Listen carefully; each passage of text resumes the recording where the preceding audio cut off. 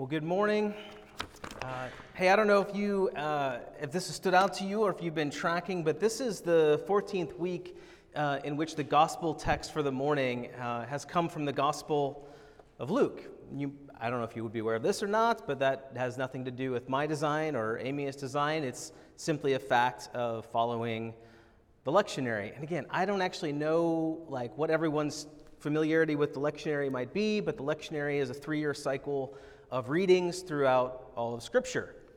And in the lectionary for Sundays, there's always an Old Testament text, there's always a psalm, there's always a reading from the epistle, and there's always a gospel reading. And in year A of the lectionary, the gospel focus always comes from Matthew, and in year B, it always comes from Mark, and in year C, which we're in now, it always comes from Luke. And then the Gospel of John is just so incredible, it kind of gets spread out through all 3 years.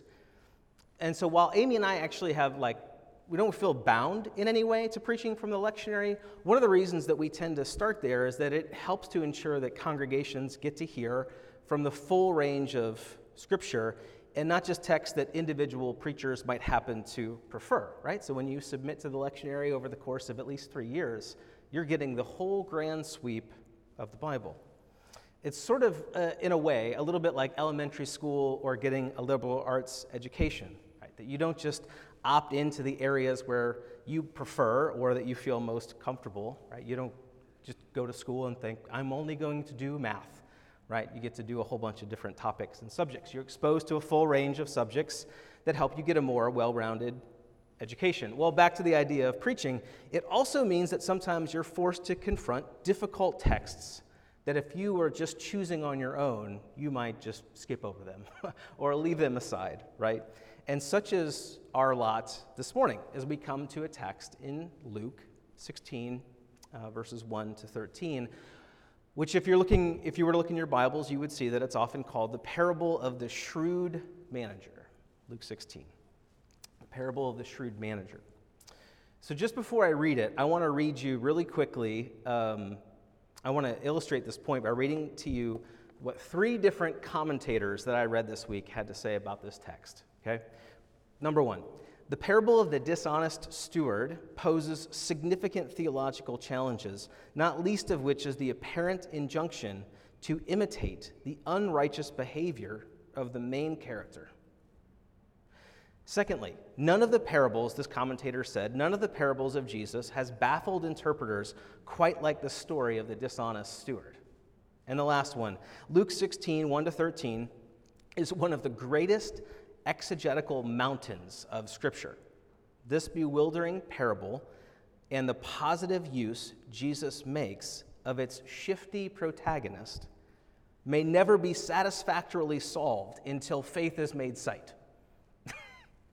These are 3 different commentators who are saying these verses, this parable of Jesus, has been a point of difficulty for commentators for years. So, challenging text, right, is the upshot of all that.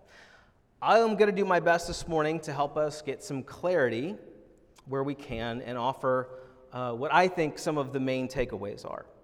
But just so you know, if we get done and you're left with more questions than answers, you're going to be in really good company, okay? It's the same for a lot of people. All right, so with all that said, let me read to us our text this morning from Luke chapter 16. Jesus told his disciples, there was a rich man whose manager was accused of wasting his possessions. So he called him in and asked him, what is this I hear about you? Give an account of your management, because you can't be my manager any longer. The manager said to himself, what am I going to do now? My master is taking away my job. I love this. I'm not strong enough to dig, and I'm too ashamed to beg. I know what I'll do so that when I lose my job here, people will welcome me into their houses. So he called in each one of his master's debtors, and he asked the first, how much do you owe my master? 900 gallons of olive oil, he replied. The manager told him, take your bill, sit down quickly, and make it 450. Gave him a 50% discount. Then he asked the second, and how much do you owe? 1,000 bushels of wheat, he replied. And he told him, take your bill and make it 800. Not 50, but 20% discount, still something. The master commended the dishonest manager because he had acted shrewdly. For the people of this world are more shrewd in dealing with their own kind than are the people of the light. I tell you, use worldly wealth to gain friends for yourselves, so that when it's gone, you'll be welcomed into eternal dwellings. Whoever can be trusted with very little can also be trusted with much, and whoever is dishonest with very little will also be dishonest with much. So if you've not been trustworthy in handling worldly wealth, who will trust you with true riches? And if you've not been trustworthy with someone else's property, who will give you property of your own? No one can serve two masters. Either you'll hate the one and love the other, or you'll be devoted to the one and despise the other. You cannot serve both God and money. So we unfortunately can't do this morning as like an extended Bible study on this parable, interesting as that would be. What we can do, what I want to do, is look at the last few verses in which either Jesus or Luke, that's just one of the things that isn't super clear in this passage. At the end of it, who's actually saying these things? Is it sort of like Jesus actually saying them, or is it Luke's commentary in the gospel on those passages? We're not entirely sure. Well, we can look at those things and how they're offering us takeaways or lessons from the story. And there's at least three. The first one comes in verses 8 and 9, where we read this. For the people of this world are more shrewd in dealing with their own kind than are the people of the light. I tell you, use worldly wealth to gain friends for yourselves, so that when it's gone, you'll be welcomed into eternal dwellings. So here, I think what Jesus is essentially saying, Jesus or Luke, or what the gospel is telling us, is that we live in a world, actually, where people are constantly working and maneuvering to try and ensure that things are going to go well for them. Right? This is just the nature of the world that we live in. You'd kind of be silly not to look around and think that people are doing their absolute best to make sure, playing angles, working the things, right, to make sure that things go well for them. But they're doing so, Jesus would have us know, based on an incomplete or a misguided view of the world, without a knowledge of what is of ultimate value and significance. So the question, I think, that comes back to us is how much more ought we, as followers of Jesus, who has shown us who God is and what life in his kingdom is all about, how much more should you and I strive to be just as thoughtful and cunning with those things in mind? Like if we are following Jesus and we believe that he has revealed to us the truth about the world that we live in, the truth about who God is and what life in his kingdom is like, how much more should we be as crafty and cunning and shrewd as this dishonest manager? I want to read, this is how Eugene Peterson in The Message translates those verses that I just read, just a couple verses. I like how he does this. Streetwise people are smarter in this regard than law-abiding citizens. They're on constant alert, looking for angles, surviving by their wits. Here's how he translates Jesus' message to us. I want you to be smart in the same way, but for what is right, using every adversity to stimulate you to creative survival, to concentrate your attention on the bare essentials, so that you'll live, really live, and not complacently just get by on good behavior. I love what he says there, especially when he says, using every adversity to stimulate you to creative survival. We might think of it like this, that because God is actually so very unlike the rich man in this parable, because of his kindness and his mercy, his generosity, those things ought to enable us, you and I, to be creatively faithful with all of the circumstances of our life. So this is one of the key things to get in the parable. What Jesus is not doing is saying, God is like this rich man. What we're actually supposed to take away is like, God is demonstrably not like this rich man. God is wholly different. He's not trying to weasel people out of their money. He's not trying to take advantage of people, you or I.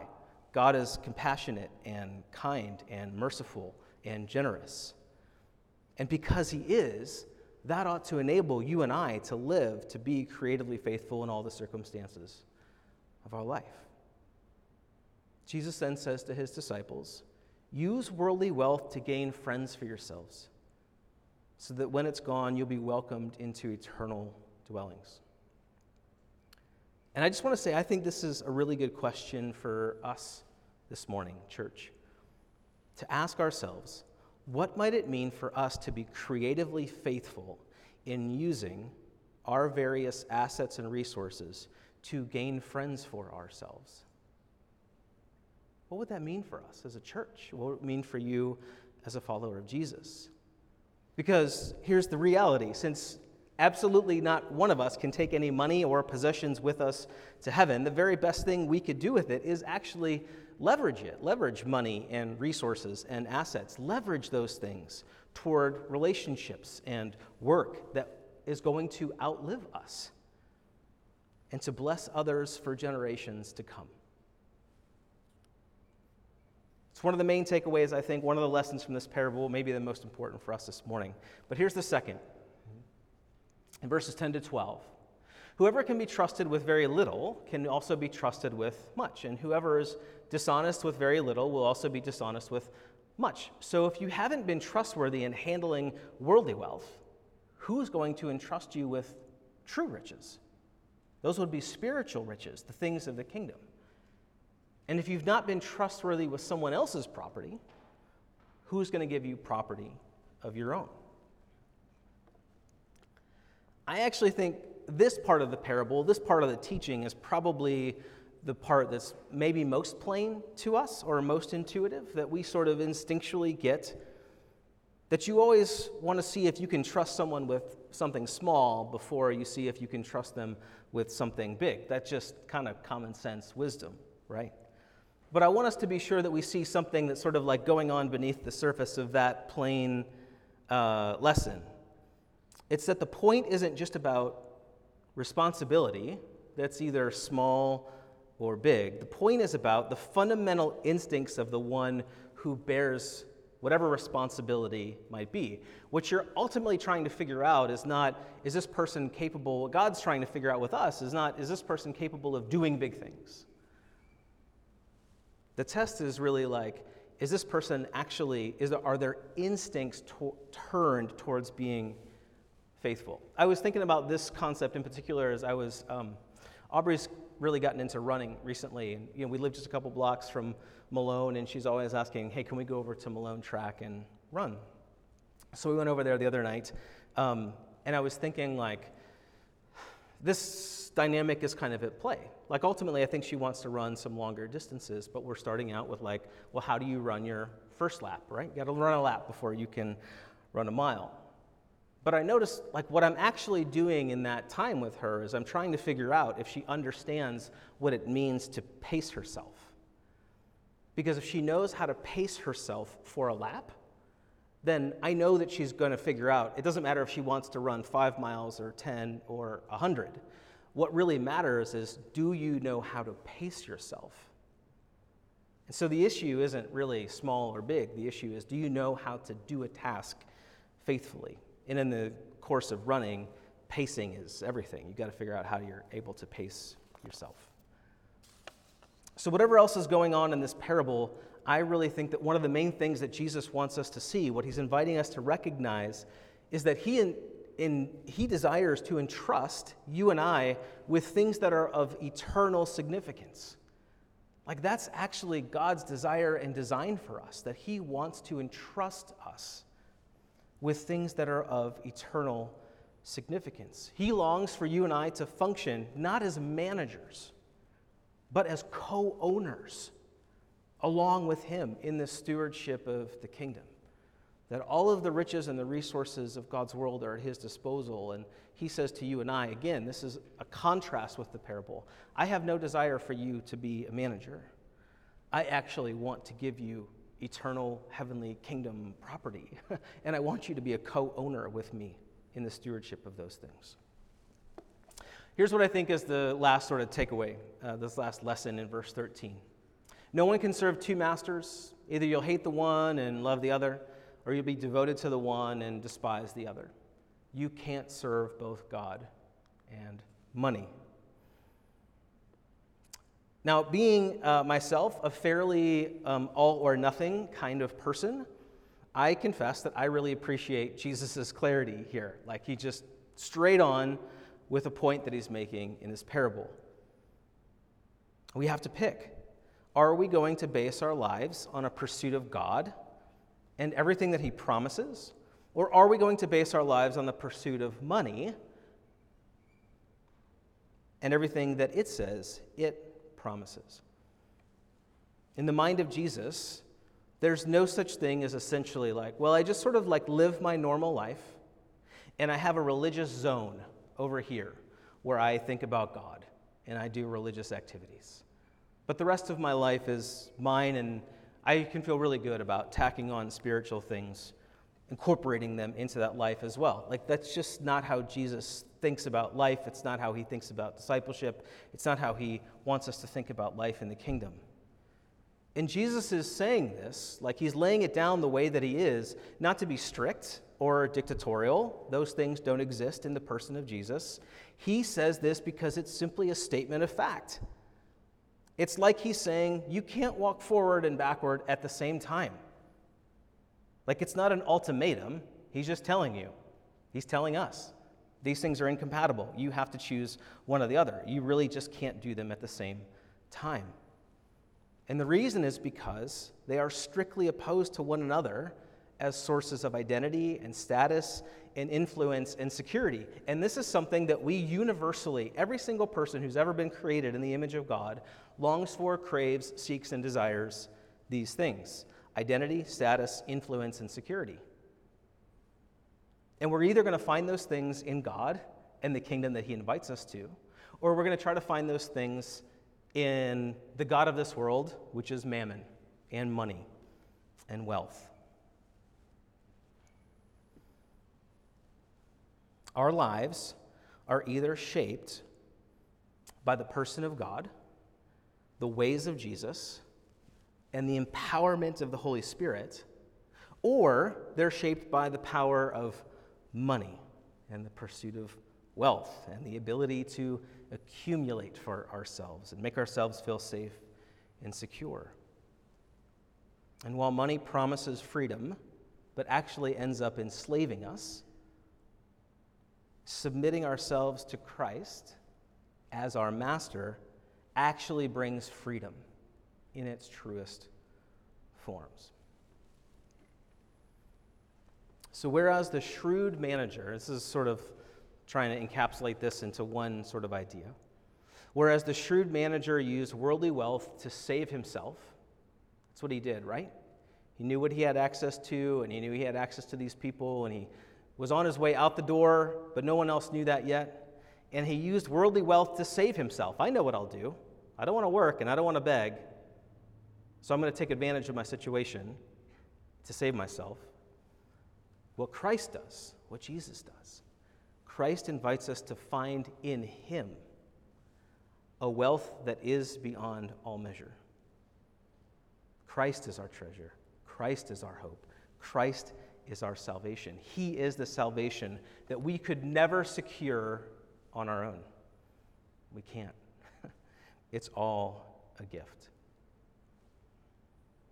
So confusing as parts of that parable might be, I just want to say to you this morning, I think that these are pretty simple takeaways that hopefully are straightforward enough for us to reflect and chew on this morning. I'll just sum them up one more time.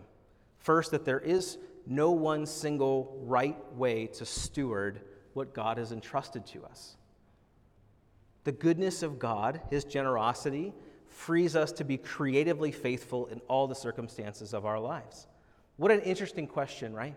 That in whatever is going on in your own life, in your life as a couple, in your life as a family, in your life in a neighborhood, or for our life as a church, for us to say, God has actually freed us to think, how can we be creatively faithful in the situation in which we find ourselves in?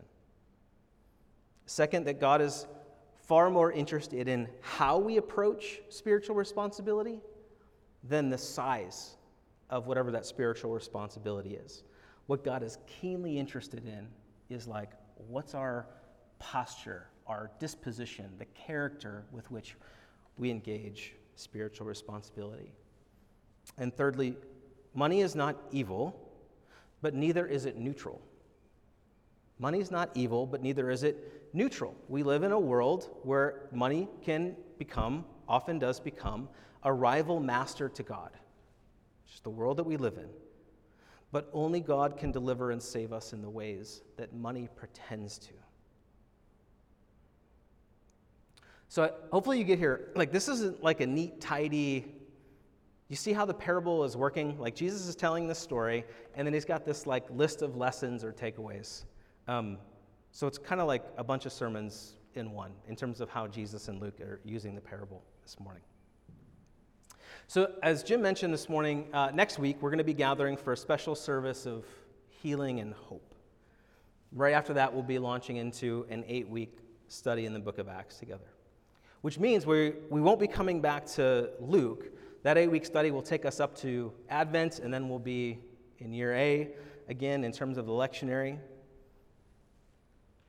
But since Luke and Acts go together, I think everyone probably knows this, right? It's kind of like a 2-volume set that Luke wrote, Luke and the book of Acts. Since they go together, what I wanted to do is conclude this morning by drawing our attention just to one last thing.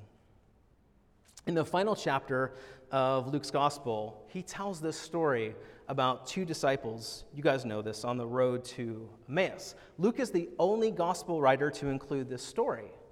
So it kind of makes sense for us just to ask what he might have had in mind when he was doing that.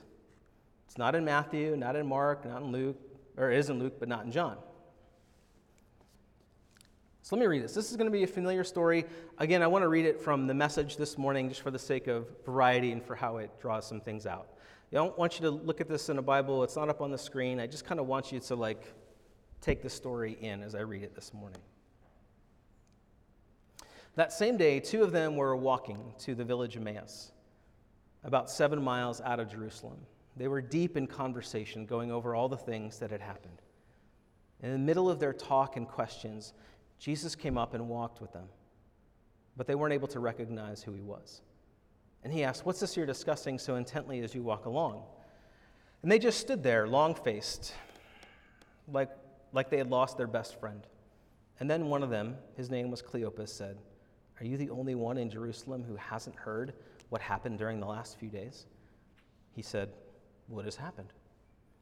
And they said, the things that happened to Jesus the Nazarene.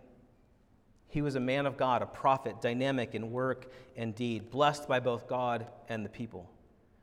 Then our high priests and leaders betrayed him, got him sentenced to death, and crucified him. We had our hopes up that he was the one who was about to deliver Israel. And now it's the 3rd day since it happened.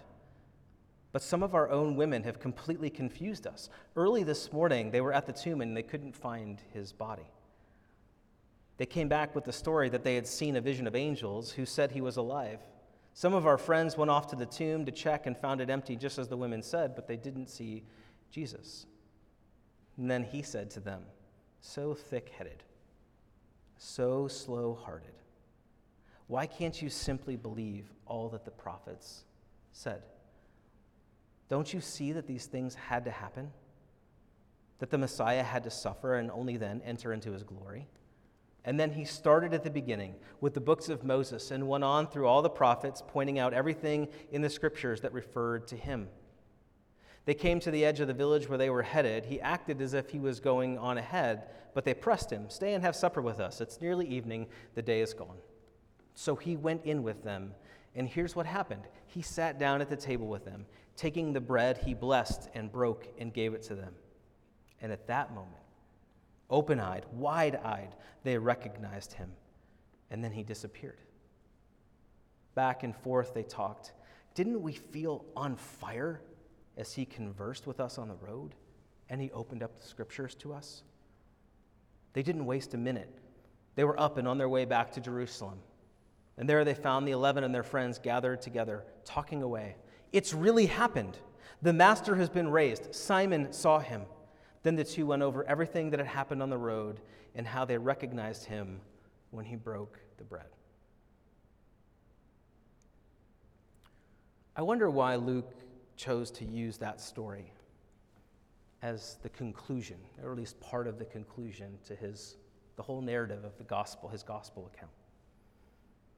I know that story, and I know that the walk to Emmaus experience has held an important place in the life of many in this congregation. And over the last few years, as I've listened to others share stories about their experience of the walk to Emmaus and all that included, I know that it has served as an invitation to discipleship and renewal in people's lives and in the life of this church. I actually think that this is probably part of what Luke had in mind and why he included that story in the end of his gospel, these ideas of discipleship on the road and renewal and new things happening. Maybe it's especially the way, in terms of what he probably had in mind, that he was going to chronicle in the book of Acts. Like, I wonder about that link for Luke, that he's like, I'm setting something up here. You're really going to have to understand what I'm doing in the book of Acts. I got to include this story at the end of the gospel so that you understand something. And I think I see this story as issuing two calls to its first readers and to you and I today. One, a call to walk openly. A call to walk openly. And second, a call to listen intently. A call to listen intently. So yes, the disciples were dejected and confused in the wake of Jesus' death, but they were still walking and talking with a certain sense of openness. And their walking openly created the opportunity for Jesus to come among them. I mean, imagine if they hadn't and what they would have missed. But they invited him in, and then they listened intently to this stranger among them, that they didn't know who he was, but they listened intently to him and what he was saying and what he was teaching. They listened to him as he shared from the scriptures, and they listened to him as he broke bread and gave it to them at the table. And in their listening, they came to see him for who he was, the resurrected Jesus, right in their midst. So friends, I just offer those things as like a capstone to our time in Luke and a bridge over into our time in Acts, and say, as we come together next week for this special service of healing and hope, may we too walk openly. May we too walk openly, that we might welcome Jesus into our midst. And as we open the scriptures together in the book of Acts in the coming weeks, may we listen intently to one another and to what the Holy Spirit may want to say to us as we open the scriptures together, that we might come to recognize, as those disciples did, the resurrected Jesus and where he is leading us. Amen? Amen.